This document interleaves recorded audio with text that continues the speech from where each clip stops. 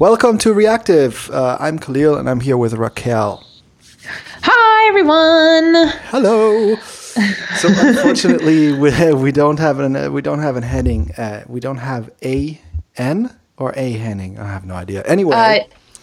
In American English, it'd be a Henning. Okay. And then I think in British English, it would be an Enning. Because they don't... Oh, wait, no, maybe it's the other way around. No, because Herb has a bloody H in it. Okay, so... And Henning. I think it's A. A Henning. I think it's a Henning. Yeah, it's a Henning. Okay.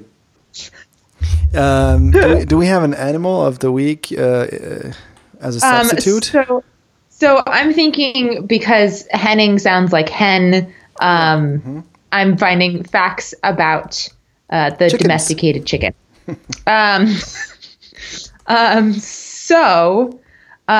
Did you know that, like other birds and mammals, chickens experience REM sleep, which is associated with dreaming? I didn't know that. Chickens are able to understand that when an object is taken away and hidden from them, it still exists. Huh. Young human children are unable to understand this. So chickens are smarter than your kid. Impressive. Still, we eat the chicken. We opt to eating the chicken instead of the kid. Yes, that I think is an important... an important thing. I guess, yeah. Chickens can't taste sweetness in foods. However, they can detect salt, and most choose to avoid it. And the chicken is the closest living relative to the great Tyrannosaurus Rex, which I actually knew, but I don't know that most people do. Oh, they're actually Tyrannosaurus Rexes. That's interesting. Yeah, they're little mini T-Rexes, a whole lot less terrifying. Yeah. But now I kind of wonder, how delicious was the T-Rex? Yeah, good point. And you can totally win against the T-Rex in a fist fight, so should totally been able to, so maybe people were just eating them, and that's why they're, they're extinct. Yeah, and so speaking of T-Rexes, though, there was so people had often, for the last several years, people were kind of wondering, did dinosaurs have feathers, right? And there was actually, recently, there was an article where they basically, they found a feathered dinosaur tail stuck in amber. So it is confirmed there were dinosaurs with actual feathers. Huh. I will link to this in the show notes. Huh. Yeah. Interesting. And it was preserved in amber some 99 million years ago. Cool. Delicious. Yum! Although I imagine it's pretty tough and gamey. Yeah. Especially now. Well, yeah. Now it'd be a little... I don't know that there's any amount of tenderization that you can do to a bone. Tough and stony, maybe. Okay. Anyway. Good. What else is going on? Now that we cleared that up. What else is going on? So I was listening to a bunch of podcasts, and of course everybody was talking about the election, and I've been hearing a lot of Russia hacked the US election.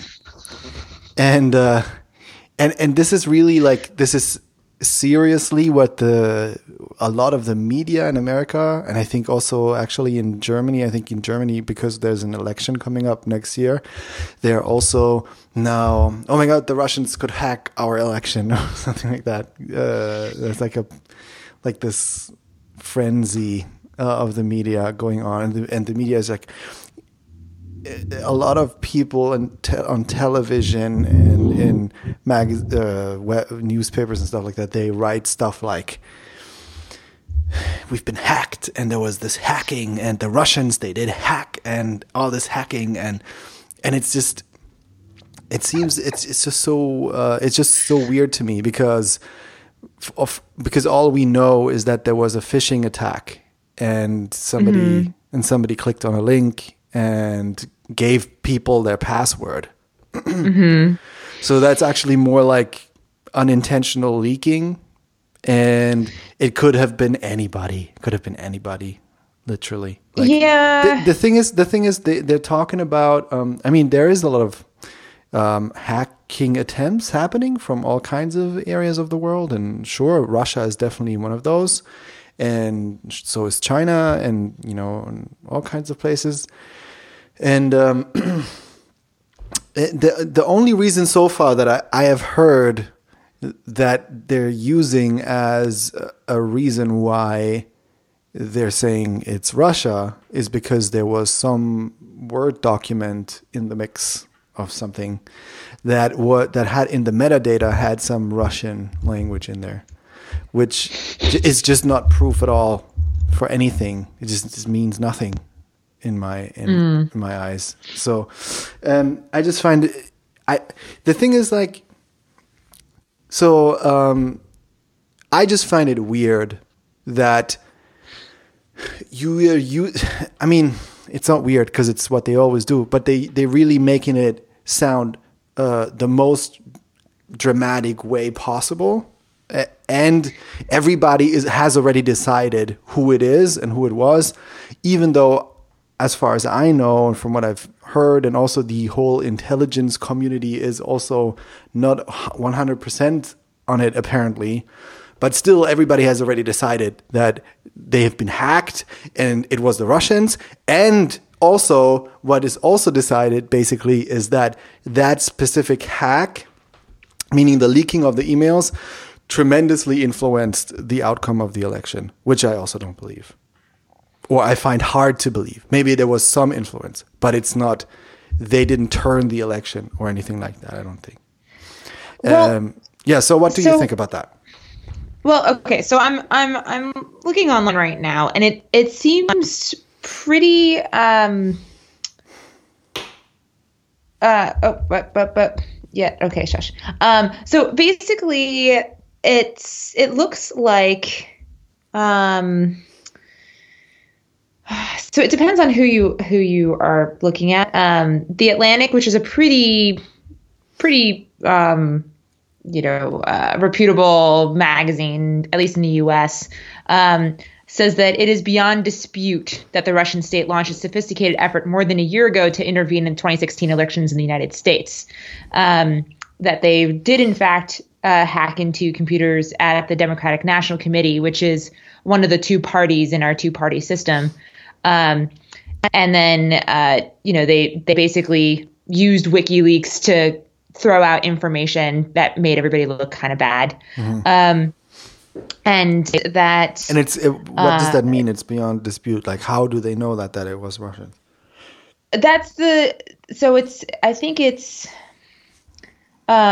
So 17 American intelligence agencies. I mean, at this point, I think it's pretty much just the U.S. It's like the FBI, the CIA, the Department of Homeland Security, et cetera, yeah. are all, they're very, very certain that it was Russia. I don't have any more information than that. Yeah. Apparently, Obama has talked to Putin. So it's not entirely evident why they did it, or even if it was necessarily them. But I don't think it's so far like either. There's a massive conspiracy amongst the top intelligence agencies of the United States to all come together and say, you know what, let's just point a finger at Russia. It's totally cool. Which I think would be really bad. Or they have information that they're not yet totally willing to share with everybody that says, yeah, no, really, it was totally Russia.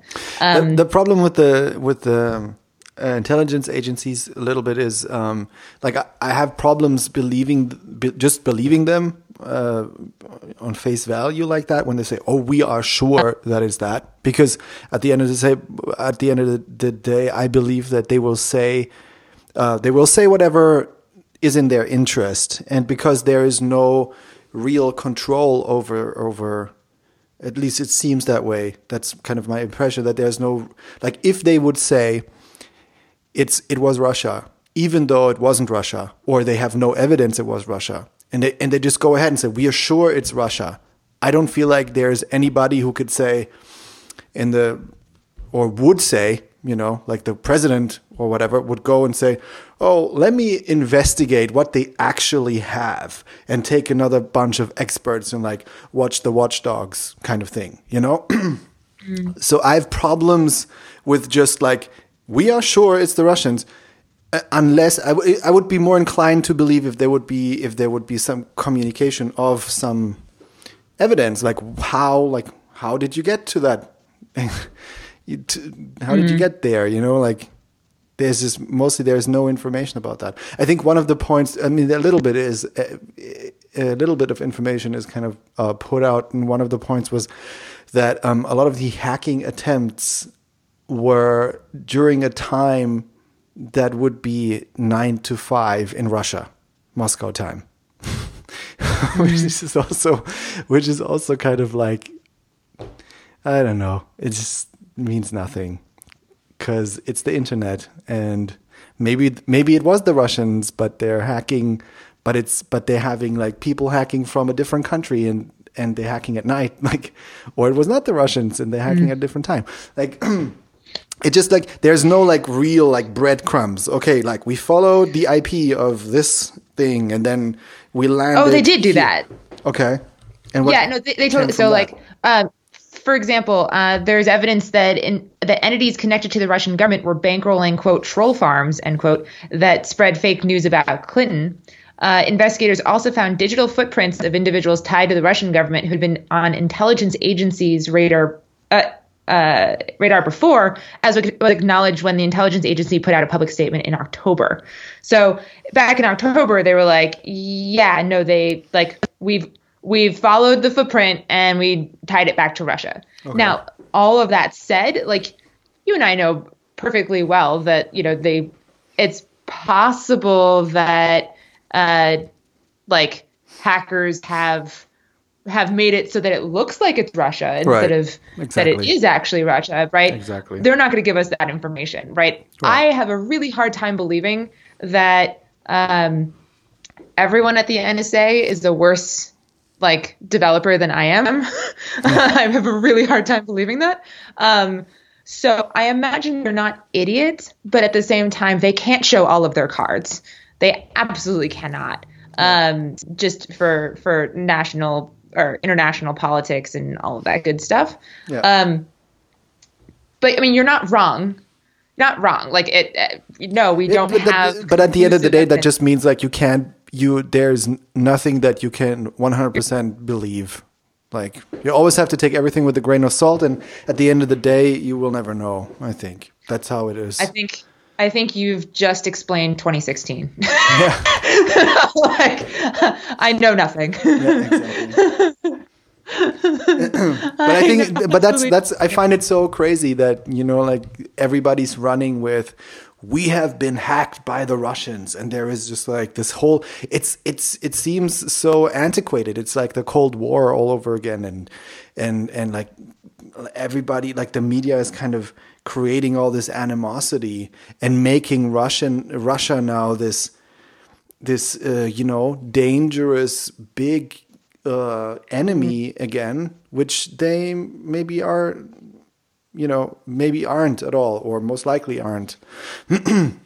Yeah, but I mean, now we're getting into just media science, but like everyone's trying to forget that Trump has been elected, elected president. So they're trying to focus on anything else. Exactly. Like so many people do not want Emperor Cheez-It to be in position, like in the presidency. So they're trying to find every single possible angle to get him out. Yeah, that's right. And that's also one thing that I was thinking, that one part of all this blaming on the Russians is also because nobody really wants to do the work to really find out why the election came out that way. Why are 50% of the country, why do they want this type of person? And it's not even 50%. It's officially, I think it's 46% and 48% voted for Hillary. But the Electoral College met yesterday or 2 days ago and officially, yeah, they locked it in. So, but it's still divided in the middle, basically. Like it's. Oh yeah, right? No, it's. Although there's. Go ahead. Sorry. Go ahead. Oh, there's an amazing Twitter series of somebody who went in and started retweeting people who had voted for Trump and are now like tweeting at him like, please shut up on Twitter. Don't make me regret voting for you.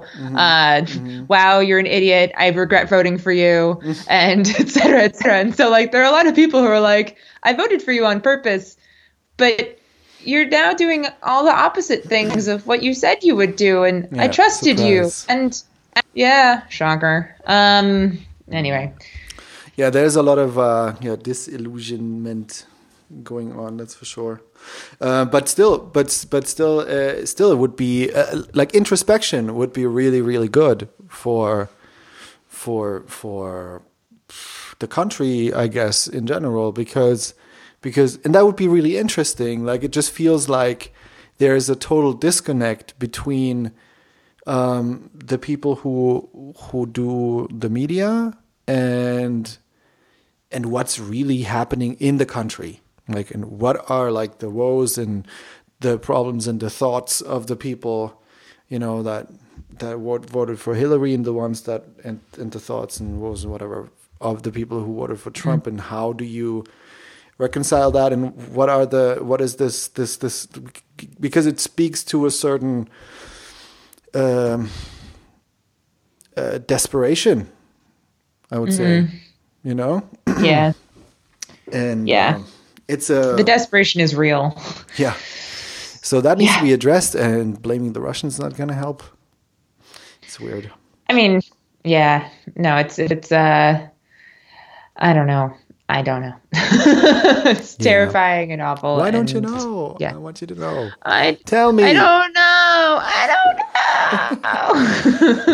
Anyways, the Russians hacked, and we're like, Germany apparently is scared now that the Russians are going to hack our election next year.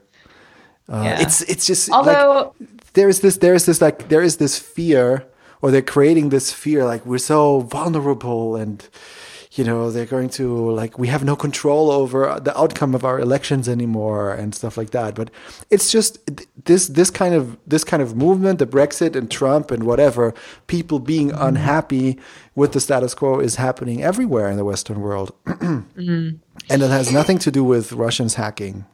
Absolutely nothing. Anyway. No, I think that there's a much deeper cultural issue internationally. I was talking to my husband about it the other day, and I mean, what we're seeing is cultures of people who. So on a large scale effort, I think I'm going to make this super, super simplistic. So there's far more nuance than this. But on the most simplified form, I think Brexit happened because the British Empire has slowly basically disappeared into our what we now have, a very international, robust economy, like a global economy. And there's something that's kind of like, hey, wait a second, but Britain used to be in charge of everything, and now we don't get to call all the shots. So you know what? I'm taking all my toys and I'm going home, and I'm not going to play with anybody else anymore. This Yeah, is that's a again great. super simplified version. Yeah, yeah. And I think on a similar level in the United States, it's the same kind of thing. Like, hey, wait a second, we're the most important country in the world, and all of a sudden now we have all of these people who are different looking than us, who are like we have people from outside of our country who are all trying to come into our country. And wait, they're supposed to do what we tell them, not tell us what to do. That's not okay. Well, you know what? I'm gonna kick everybody out of my house and not have to deal with anyone anymore because I'm 4 years old and don't want to play if I don't get to set the rules. Yeah. And so there's very much a petulant child aspect to this that I really hope does not expand beyond. I think we might see it in some other English-speaking countries because English has become like a really dominant language for a lot of reasons. You can almost argue that it stems from the British Empire piece. But like, I kind of hope that Germany doesn't do anything like that because y'all have historically tried a few things and didn't quite work out so well, and I'm hoping you learned that lesson already. And I think the U.S. is about to learn a really gnarly lesson that just like in my most fearful state, I worry about civil war and how that can't really happen the way it did the last time. And so, what does that look like? And then who gets to be involved, and et cetera, et cetera. I really don't think like my rational part of my brain is like, no, that won't happen. But my irrational, scared part is like, no, this is gonna be terrible. Maybe I should move to Germany. So Yeah. I mean, we have we have this equivalent of like a weird party that is kind of that has come up in the last couple of years or so. It's the AfD, the Alternative for Germany, they call themselves, and they're basically veiled. There's a lot of veiled far right going on in there, but also a lot of these qualities that you've seen with Trump voters that are not necessarily racist or far right or anything, but they just want a change. And I think what you just said is basically this kind of what I've also heard a couple of times, that this is basically a movement or a fight between a nationalist movement and the globalist movement. And Trump, in the example of the U.S. election, Trump was, obviously is like standing for the national movement, like keeping everything, like bringing the money back home and building up, manufacturing in America again and these kind of things, and make America great again, of course. And and Hillary was clearly like the more globalist, like global economy and like relationships, this and that, but also war. I think there was some weird stuff with Russia where she was like a no-fly zone thing where the consequence would have been shooting down Russian planes, which is also very scary. And so there was so there seems to be like, these seem to be like those two streams that are kind of bumping heads right now. And there is actually really problematic things in both of those. The globalist movement, as soon as, global economy and working all together and like growing together as just one big earth nation or something like that is there's a lot of good to that. But then, of course, if people go into that with wrong intentions, then there's a lot of the stuff happening that you see it currently happening, or since many years, where the countries that are economically weaker are getting exploited and stuff like that, and they have to import things that they could produce cheaper at home, which would be better quality, of course, but they have to import it from America because of some weird deal that was made, or because of debt, or or because the stuff from America is cheaper because it's subsidized, and then they eat, weird food because like all this kind of stuff that happens. So there's, it's obviously incredibly complex, and I'm not at all qualified to talk about this, but this is, I think that it's interesting to look at it from this perspective also a little bit. And I think that there is reasonable people on both sides. You know what I mean? Of course, not only, but there are definitely negative and positive parts on both sides, and I don't know if there is some sort of a balance can be reached at some point. I don't know. Yeah. I have no idea what's going to happen in Germany. But there is, there was some sort of a terror attack that happened. Was it yesterday or the day before? Day before yesterday in Berlin. Yeah. And again, there's a lot of weird stuff happening. Of course, all the people, the populists and the AfD, they're using this in order to create animosity against the immigrants. But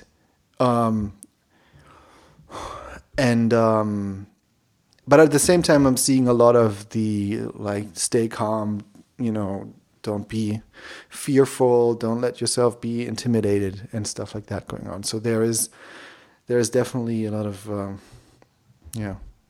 there's both going on, and I have no idea how it's going to play out. I don't know.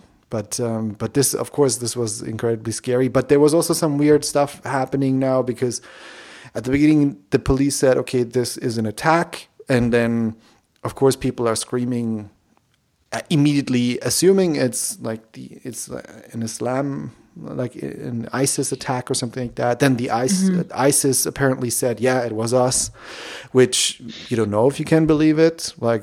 Yeah. No, totally. Doesn't mean anything if they say that, really. And then, now 2 days later, the police said they found some documents in the truck, which point to who it was or something like that, which is also super weird. So why didn't they find that the first day? And whenever the police or the government says, yes, we found this, or it's definitely this person or this organization, you always feel like this is weird. This is just politicizing it or something. I don't know. I don't have any confidence in government officials or intelligence officials or whatever talking and saying stuff, and I just have absolutely no. So I have no confidence in what they're saying. I just can't. Yeah. I don't know. I think that's pretty universal. Yeah. Pretty global. No, I don't trust my officials that are supposed to represent me. Okay. Yeah. So that's super tough. Super tough.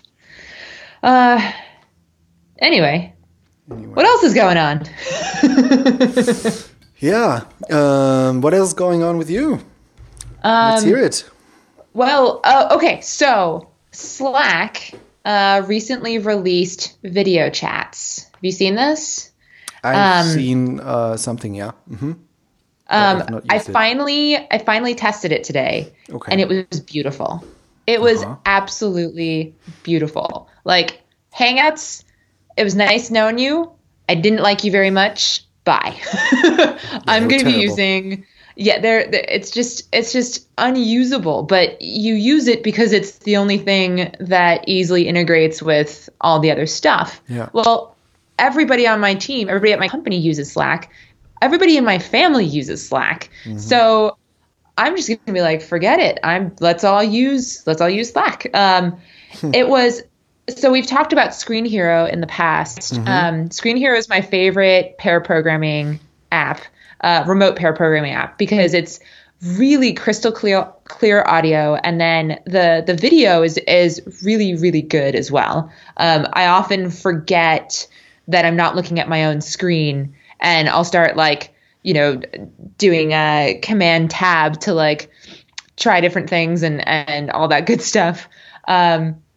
but it's like it's really, really quite clear.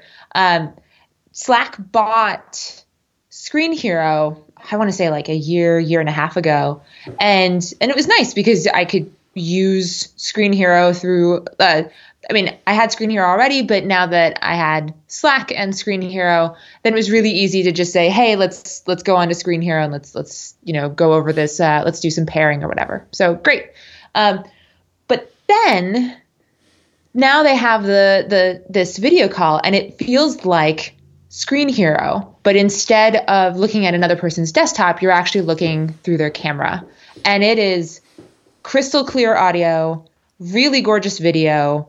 I really felt like I was, talking to one of my coworkers, like really nice and easily. It's still video, right? Like, so you're not actually next to them, and you could do that with Hangouts, etc. I don't know how many people you can put into a Screen Hero call, but at least for one-on-one type stuff, it's really nice. Now, caveat, I've tried it once. Yeah. I loved it so much. I'm going to be doing it again. I hope it doesn't fail me over time, but it was really nice. So nice. So yeah, I like that a lot. It's about time for something like that to come along. That's for sure. Is it only for the paid version of Slack? That I have no idea. I don't think so. I think it's also on the free versions of Slack. So I don't know. We can try it out on our reactive Slack, Kahlil. Because I don't see anything where I can call you or something. Oh, wait a minute. So let me see if I look at. Oh yeah, I can call you. Yeah. Yeah. Yeah. So you have to do it. I guess you have to do it on a yes. So it has to be via a DM. But you can do that. So yeah, but I can't call. There it goes. It looks cool. Yeah. Oh, I guess we're calling each other now. No, I just close it because I'm afraid that it's gonna destroy my connection here with the Skype. Well, fine. Sorry. It's okay. It now says I missed the call. Anyway, it's a really beautiful interface. Too. It just looks nice and it works as you would expect. I also just read. I have to admit I didn't really read the article. I just skimmed it, but it was an article that was on Y Combinator about Skype and the security issues. And apparently, how Skype deals with security issues is that they just ignore it. Which is crazy. Oh my gosh. That's terrible. It's really terrible. So there's a lot of cases apparently where people get locked out of their account. So if somebody gets your password somehow and logs into your account and locks you out of it, you can try whatever you want. You will never get into that account anymore because they just stop helping you or just don't respond anymore. Stuff like that. And I mean, it was a long article. This person was very passionate about Skype security and has also back in the day when Skype still had a Jira issue tracker was kind of, sending like bugs. And back in the day, of course, it was not a Microsoft product. And I think the gist was that it's kind of drowning in like bureaucracy or something like that. And people are just don't care. And that's really problematic, especially because there's no real alternative to Skype I guess for casual like video conferencing for most people, right? Because most people will not use Hangouts because they don't know of it or whatever. They will use FaceTime or Skype, and it's really time that there is something that is as good, because the thing with Skype always was that it was working really well, or best at least. Pretty good audio, pretty okay video mostly, and kind of like and stable, and it's used by basically all the podcasters. So it would be great to have an alternative like something like that. I mean, Skype to me is my least favorite video chatting service. I don't really like FaceTime very much, but I'll use it when, my friends want to use it. So I used to use Talkie.io pretty much all the time, but now I use Appear.in, which I really, really like. Really, Talkie and Appear.in are pretty much exactly the same, but something about Appear.in feels like it's being worked on more regularly. And it's great because you can just do Appear.in / and then you name a room, like, crocodile hunters. I don't know. You just send that link to all your friends. And as long as they're using a WebRTC enabled browser, which needs to be like Chrome or Firefox, then boom, they're in. Like you don't have to sign up for anything. You don't have to do anything. You can just, as long as your computer has a camera and a microphone, you're in. Like that's it. And you can share your screens, and you can have multiple people in the same chat room. You can text chat in addition to video chat, and it's just kind of really nice. So I like that a lot, especially for like when I'm trying to talk to my dad and he's just like, I can't get this thing to work. I'm like, okay, open up Chrome, go to this link, and then we can chat. And he's like, oh, okay, that's easy. And I was like, yeah. So it's just a lot easier when you want to get like a bunch of people and you don't want to have to deal with everybody having to install Skype and create a new username and da da da da da. Yeah, that's cool. The problem I think with Talkie.io for me was when I was trying it from home, because I don't have like a crazy internet connection. It's like 16 megabit or whatever it's called. It was that I think with WebRTC and peer-to-peer kind of video conferencing, the problem is that you also have to upload other people's video, not only yours. Right. And that was problematic for me. Like it really broke down. Like you need a solid internet connection for that. Yeah. And that part I think is the hardest. I don't know how Screen Hero / Slack do it. It's really because it just feels so seamless. Like I constantly have issues with Google Hangouts. Like to the point where I've reduced the resolution on my Google Hangouts to the one just before turn off video because I don't want to have to deal with anything. And so everybody's all blurry and it feels like I'm watching TV in the 80s, It's just like, hi friends. Yeah, I mostly just turn off the video and Hangouts. Just use it for audio then. Yeah.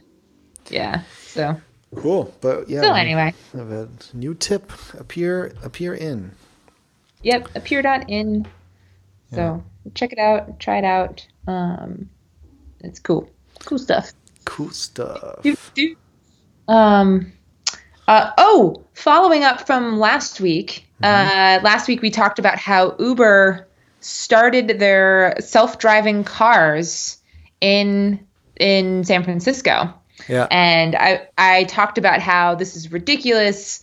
I wouldn't trust it for anything, and pulled up an article saying that Uber is not on the list of vehicle or of companies that have gotten permission and licensing from the state of California to have self-driving cars or autonomous vehicles on the road. And in typical Uber fashion, they were like, oh no, but we have a person in the front seat. And therefore, it's totally fine because it's not autonomous. It's just self-driving. And so it's like loophole.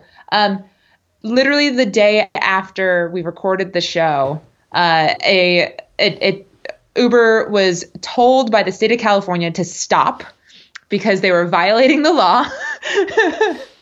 And they had to get a license from the state to do it. So FYI, loopholes are not the way to get your technology out on the road, literally. So that's going to need to take a while. Also, I think there were reports that the drivers had to, like, it was really dangerous. It was like really, really dangerous. Drivers had to take over a lot. So anyway. So the future is not here yet. Nope. So anyway, what else? What else? So I've been trying to write some more on my blog, which is on Medium, and I wrote this article called, I don't know what it was called, but I was just writing about an observation. So basically on my blog, what I'm trying to do is I'm trying to write more often, and instead to make every single post like this epic essay of something or whatever, which like just does not work for me at all. I'm just trying to write about things that I learned, like little things or stuff that I observe. And I'm just kind of documenting that and putting it out. And I'm mostly just doing it for me. And of course, I'll post it on Twitter or whatever. But it's not about getting a lot of hits or whatever. It's for me to have an outlet and to kind of document my journey in this profession and kind of covering these kind of interests and thoughts that I have. And also having, because what's an interesting effect of if your goal is to post blog posts often, then it's and the goal is also to post like realistic blog posts, like not a blog post where I have to like learn a bunch of things and research this and then that and then have to make stats and kind of and create this like huge article or something like that, but more some stuff that I can actually put on the blog without doing a lot of extra work, just like documenting my thoughts or what I learned or whatever, like stuff that's actually happening in my mind and just formulating it a little bit and putting it out. So what the effect of that is that you're thinking about what you're going to write next and you're processing it in your brain, which is really a good exercise to get into I don't know, for thinking or thinking about something and then putting it into words, which also kind of tests your knowledge. Is if you learn something or if it kind of tests if you thought it through and stuff like that, which is really fun. And I kind of feel like I want this exercise and I need it. And so one of the an article that got compared to my other stuff a lot of attention was I wrote about Zeit, Guillermo Rauch's company, because I made this observation that all the stuff that they've been releasing, which I've been a big fan of, which I really liked, like the hyperterm thing, the Next.js framework to build a universal JavaScript application. Then they have this little package on NPM called Micro that allows you to create that just packages up a few other NPM packages or whatever to create like tiny microservices. Like you can export a function as your micro module or whatever, and then host that very easily. And of course, it integrates with their Now service. And I looked at all these kind of products that they were releasing after they came out with Now, and just realized that actually what they're doing is they're putting out a lot of satellite products, basically. That's what I called them, satellite products that kind of orbit around Now, but also work without Now, right? But at the end of the day, it's like they're like entry drugs to get into Now, because all these things that have been releasing, they work really, really nicely with Now, where you basically have to do nothing in order to host like one of these microservices. You just say, you use Micro to write your microservice, which is super easy. And then you just go and say Now, and boom, it's up there and it's hosted. And you can use that with any kind of Node app that you want to write. And then you can use Next.js, which is like a cool framework to this universal JavaScript application where they did put a lot of work in that. And it's like an open source framework that anybody can use, and you don't have to use now. So it's very generous, and it's like just in the open source spirit, like you make something that's great, put it out for other people to use it, to contribute. And then, but of course it's super easy to just host that on Now. And at the same time, Next.js, what it also does is that it basically, this Now service was a great service, but it was mostly for like back-end JavaScript developers. And Next.js like opened up the Now service to all JavaScript developers, because all the front-end JavaScript developers can now just use React to write a whole website, right? That works, that has like back-end code and front-end code. And it just hosts and just gets hosted on Now, and and so it's super interesting. Or the whole article was just about kind of tying this together, is observing these kind of small products and explaining what they are, and then how they all kind of make it easier to use Now, and I call it, I think, satellite product marketing or something like that. And I just thought it was incredibly clever and a really cool way to market your service like that. Mm-hmm. Yeah. So and I posted that, and Guillermo also liked it and retweeted it. So I got a little bit of attention, which was nice. Nice. Yeah. So are you going to be using that at NPM?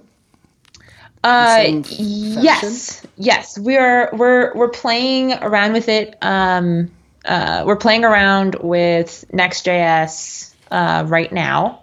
Cool. And if you, hypothetically, if you were to, like, not that you should really be working on Christmas Eve, which is December 24th, but if you happened to be playing around with some stuff on npmjs.com, you might see some cool stuff there.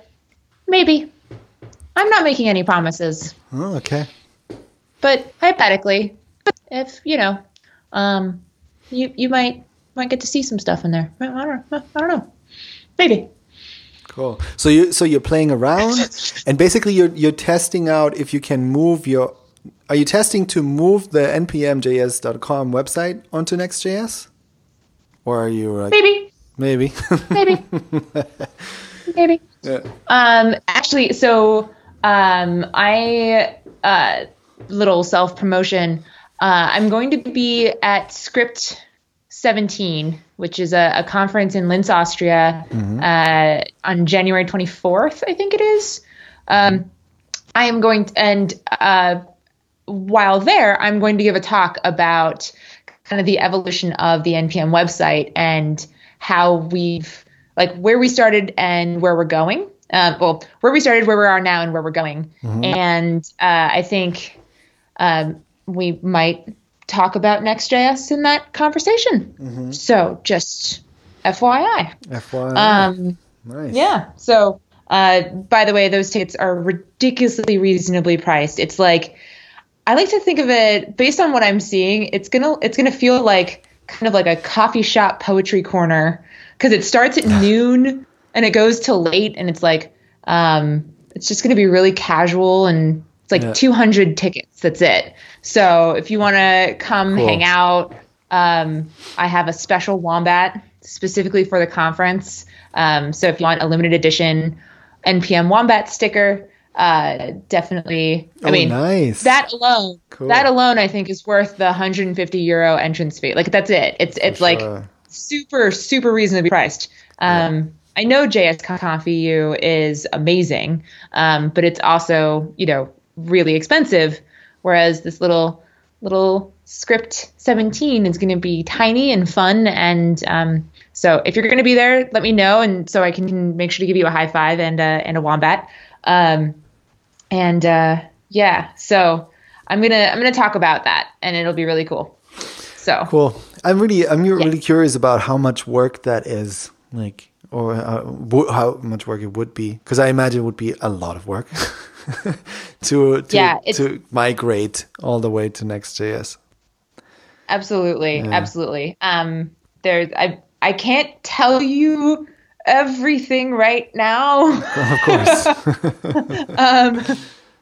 But basically slowly. The answer is you do it incrementally, Sure. and in pieces. So. Oh yeah, can you break it up? Can you have like sections? Like, can you have sections that are just Next.js and then the other sections that completely you're still running on the old system? Yep. Oh yeah. Mm-hmm. Cool. Yep.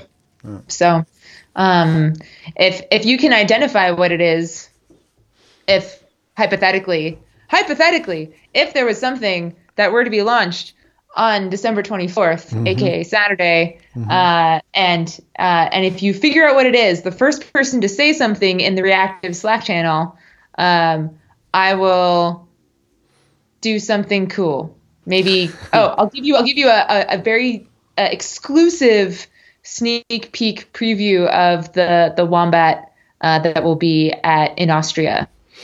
Cool. There you go. Perfect. It's really cool. It's a really cool Wombat. Nice. So there you go, listeners. You have a task.